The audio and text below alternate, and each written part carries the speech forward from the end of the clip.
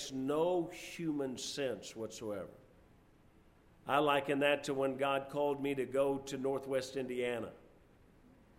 Okay? There's no reason that any human being would leave Tennessee to go there. Amen. Okay? There's just absolutely no reason. Especially in January. Okay?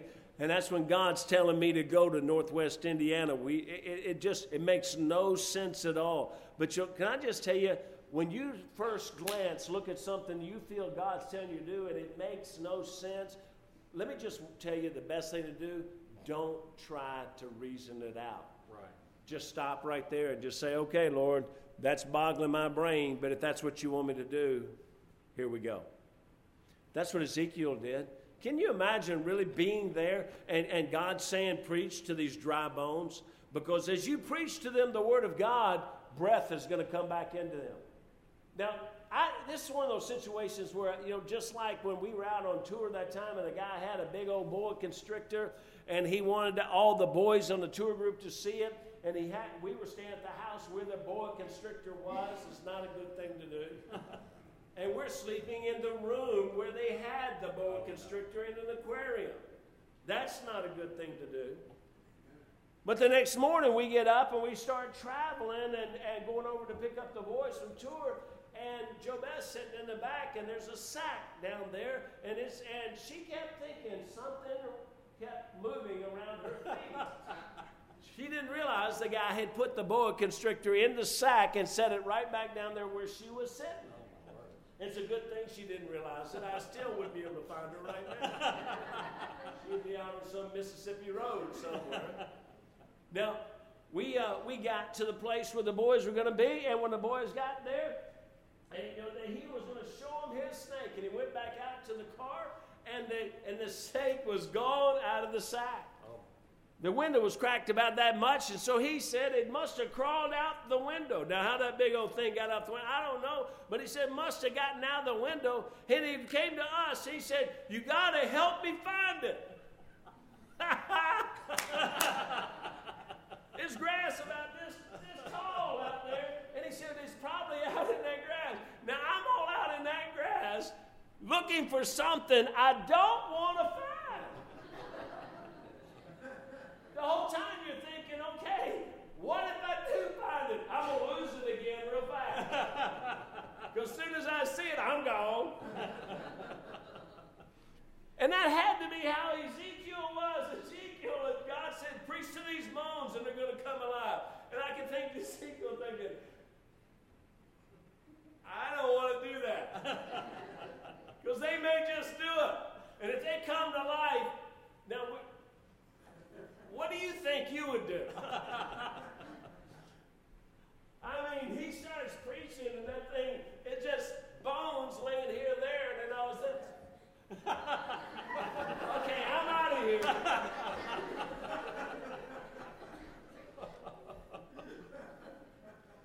Now, it's not much different to preaching to a congregation, but I've always thought, Ezekiel's up there, come on now, listen to me, pay attention, pull yourself together now. You're not looking at, you have no eyes. Amazing what God does. But Ezekiel just believed and obeyed. Amen. He just believed and obeyed. You must begin to hear the Lord. And normally he will speak. Listen now, if you want to begin to hear the Lord, I want you to understand this. What he begins, it's not by telling you to go out and conquer the world. He begins by telling you to change things in your life. He normally begins to speak to you about things of purity, morality, sin. That's kind of where God really starts talking to you. He starts talking to you. As you're looking at that, and he's saying, "Do you really need to be looking at that?" He starts talking to you when you're driving in the car, and that radio is going, and that's playing, and he just says, "Is that really what you think I want you to listen to?" That's right, preacher. Amen, preacher. You see, that's where God starts to speak to you. He really normally doesn't. I'll be honest with you as I can be. I believe, honestly, my life was kind of abnormal. No comments, but I think I was a little abnormal to come out of the background I was in Memphis State and God do something in my heart like He did watching Sheffield. I mean, I had no background in church. I'm not even sure I've been baptized at this time. I don't know anything. So I don't think that's the norm. But I want you to understand this. Just because that happened for me, don't think that's what happens to you, and don't think it can't happen to you, because God can do anything. That's He right. really does everything much just how He wants to do it. But I'm going to tell you that normally, and I keep thinking I got a mic on and I don't, so can you hear me? And so the fact is that God is going to, normally He's going to start working in your life little by little, teaching you little by little, right. line upon line, precept upon precept. Amen. But He wants you to hear Him there. He wants you to hear Him when He says, you probably shouldn't even buy that. That's right. Amen. You know what? You probably should just turn that off. Right. You say, will God do that? Oh, yeah, He will. Yep. Yeah, He will. He'll even look at you and he'll say, you probably shouldn't have said that. Amen. He'll say, you know what you need to do? You need to go apologize. I mean, that's where He starts. He starts by sort of character issues. But He has, after He begins to speak to you, one of the things that He will also do is He'll begin to give you commands. He'll give you directions, a place to go, a job to do. But normally that comes later. So I have a question for you. Have you heard His voice? How long has it been since you heard His voice?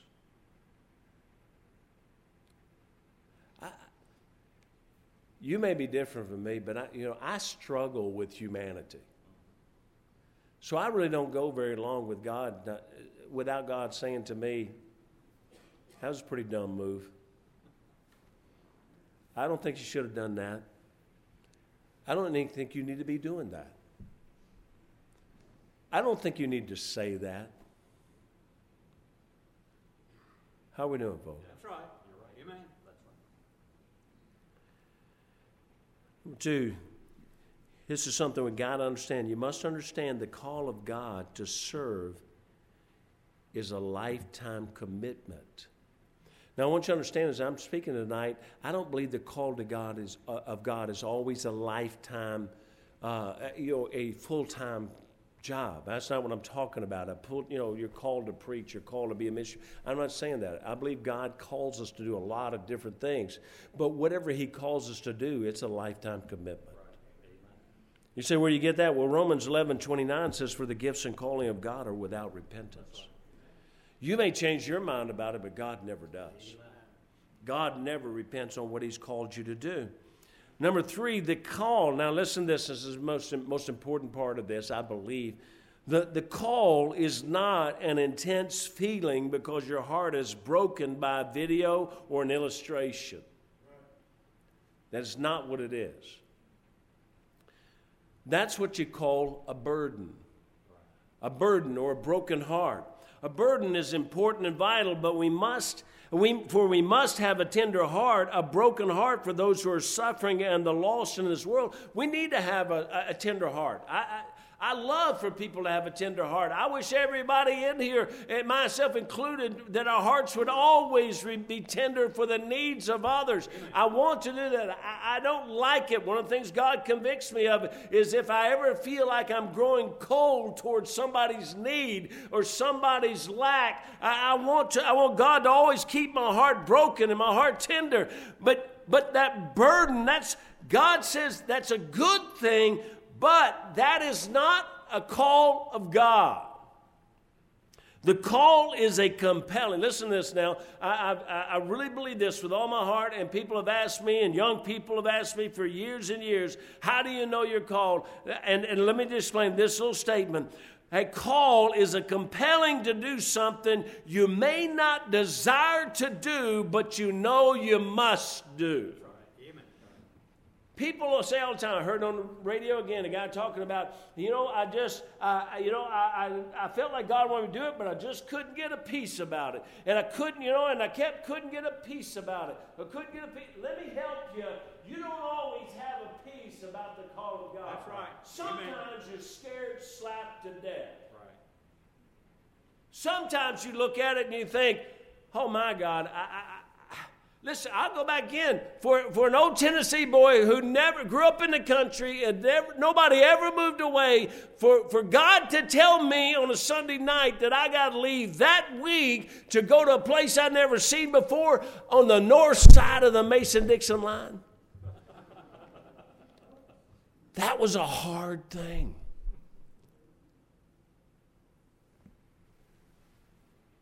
To go to Chicago. I'd watched movies about that place. It's all gangsters. Al Capone's still alive. They're killing people all the time. I grew up in a house where you couldn't see another house. And God wants me to go there. I didn't have a peace about that. You ask my wife how much peace I had the whole night we drove up there. None, because our 18-month-old daughter cried the whole night. But that's okay. I didn't mind her crying because I cried the whole night. I cried every night after that for about 6 months. Walking around in that bitter, cold, freezing, slapped to death, I would cry and think, 6 weeks, I got no job. You think I got peace about being here? Walk around the cold, my tears would freeze to my face. I've never been in anything like that so cold. It's a compelling. It's when you know you got to do it, even though you don't want to do it. I'm not sure Philip had a peace when he was called away to go chase down the Ethiopian eunuch. I'm not sure Paul had a peace about it when he was blinded by the light. Or Gideon had a peace about it when God said, take 300 and go after over 120,000. I really would have no peace about that.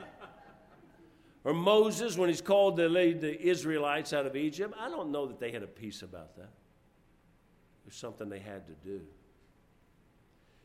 And you say, well, how do I know when it's something I have to do? It starts by hearing God and getting used to hearing God. And I'm going to tell you, if you've never heard God convict you, to teach you, to tell you, or direct you, or anything else, probably He's not going to come right now and tell you to go to Mars. You know what I mean? He's probably not going to tell you to go take over a church. He's going to start by telling you, getting your ears accustomed to hearing the sound of His voice. You see,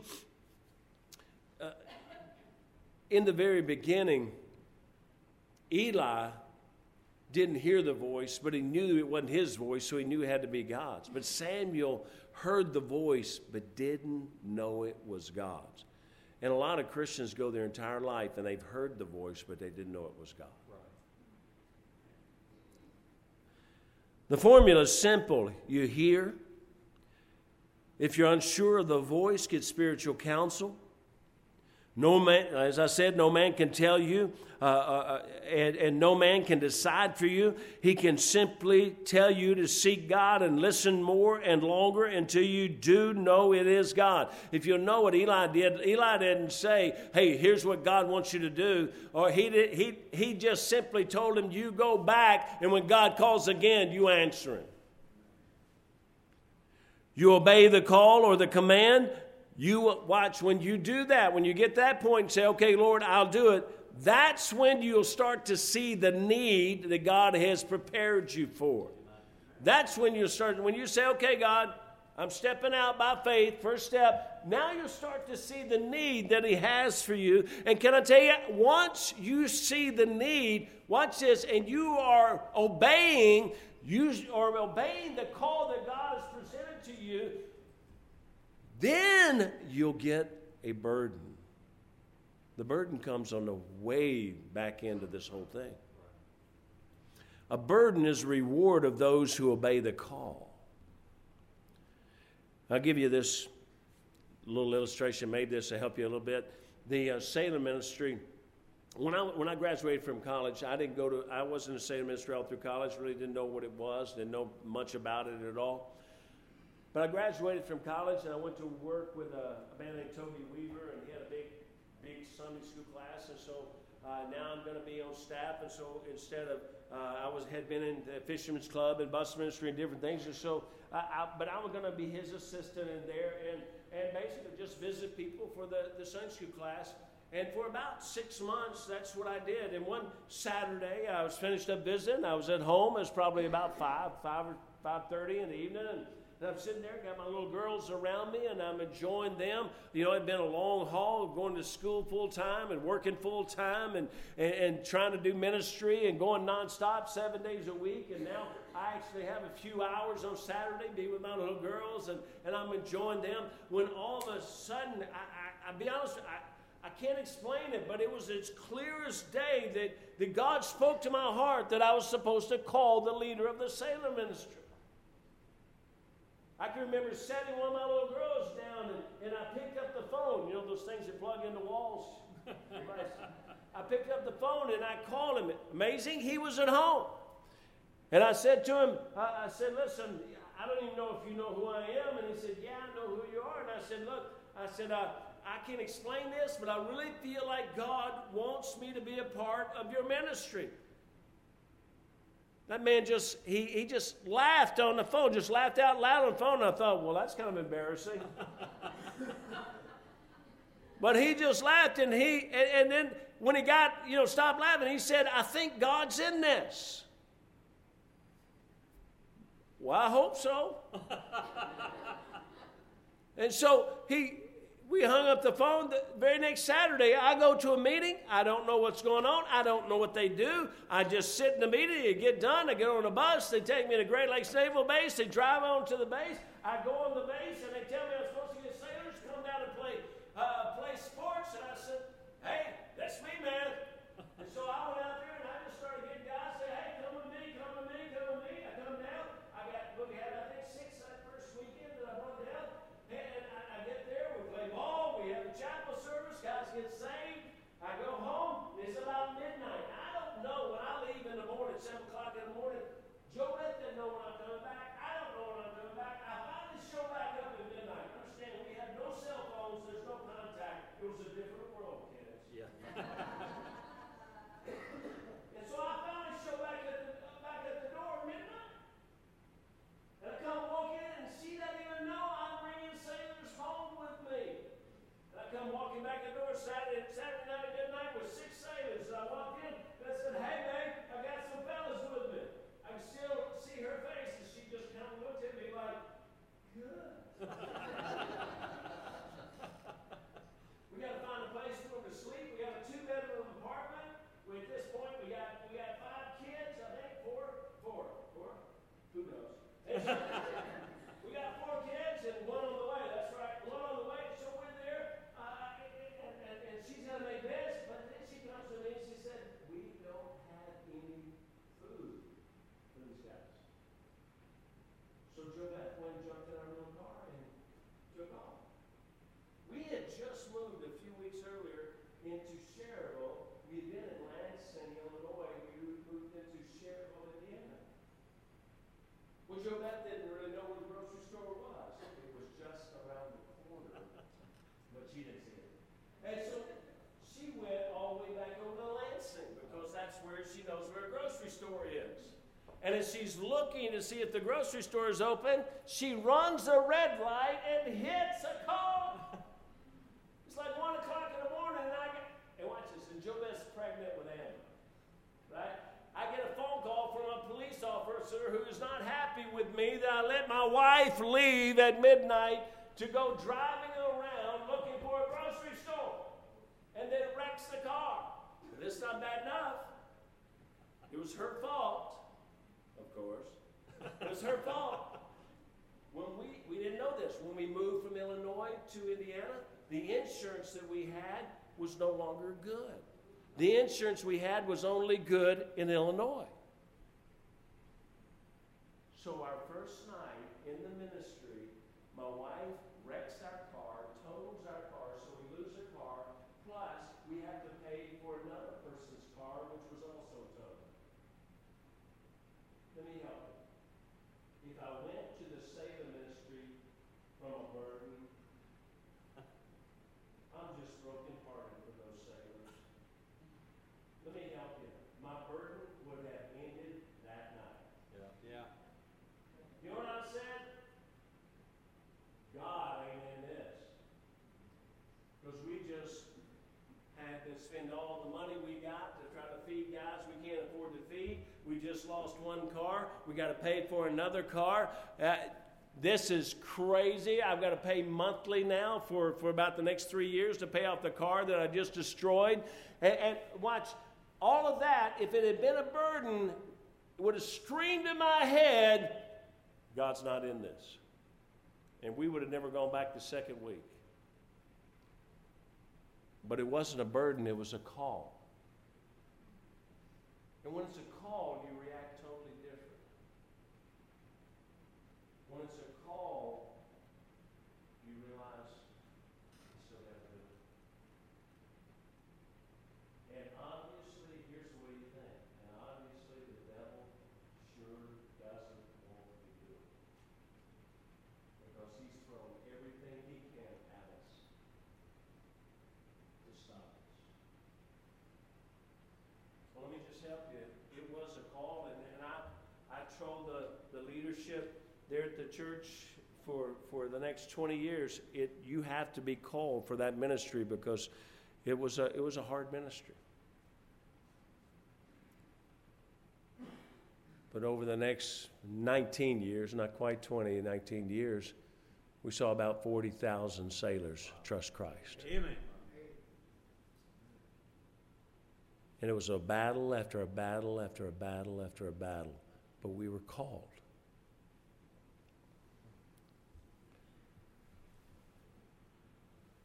Most people think the call is only for full-time service, but the call is to do a work for God. The call, listen to me now, like I said, a lot of you think, well, man, I'm not about to go to Bible college and I'm not about to take over a military ministry, but the call may be to build a Sunday school class. It may be to run a bus route. It may be to work with teens or junior church or to use your talent. The test will be revealed in what it takes to stop you when you step out in faith. And if it's purely for a burden because you're brokenhearted over the kids, or it's purely for recognition and you thought, I would love to do that in front of people, or if it's whatever the other reason might be, I'm going to just tell you, when the hard time comes, you're ready to quit. That's right. But if it's a call, hey, if God brought you, He'll keep you. Now, what am I supposed to do with the situation that I'm in right now? That's the real question.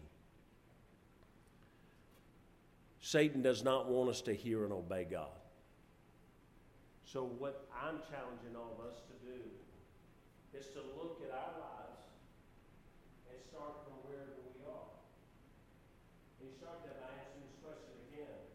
Have you ever heard the voice of God?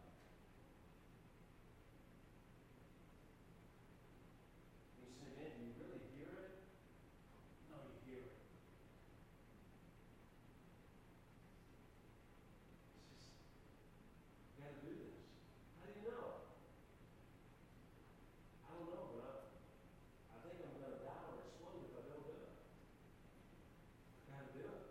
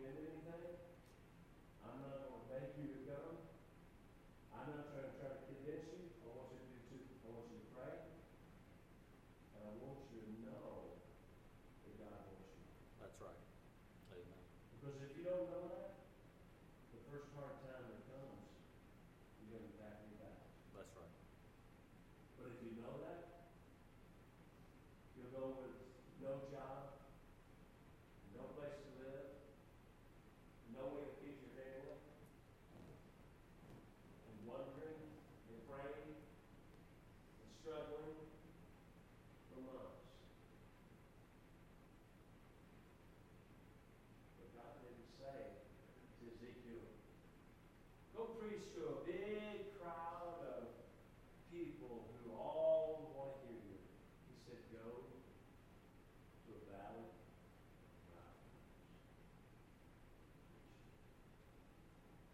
What's God wants you to do? Listen, I'm not trying to get everybody to go leave and go and do something. What I'm trying to say is we got to start hearing the voice of the Lord. And He calls us to do more than go be missionaries, go be That's right. pastors, go be evangelists. No, He calls us. I was a man in a church working in ministry and He called me to a different ministry. It was clear as day. And God did. Hope that might help somebody. Father, I pray that you bless, Lord Jesus. I don't know, Father, exactly how this might apply to anyone's life. I don't know exactly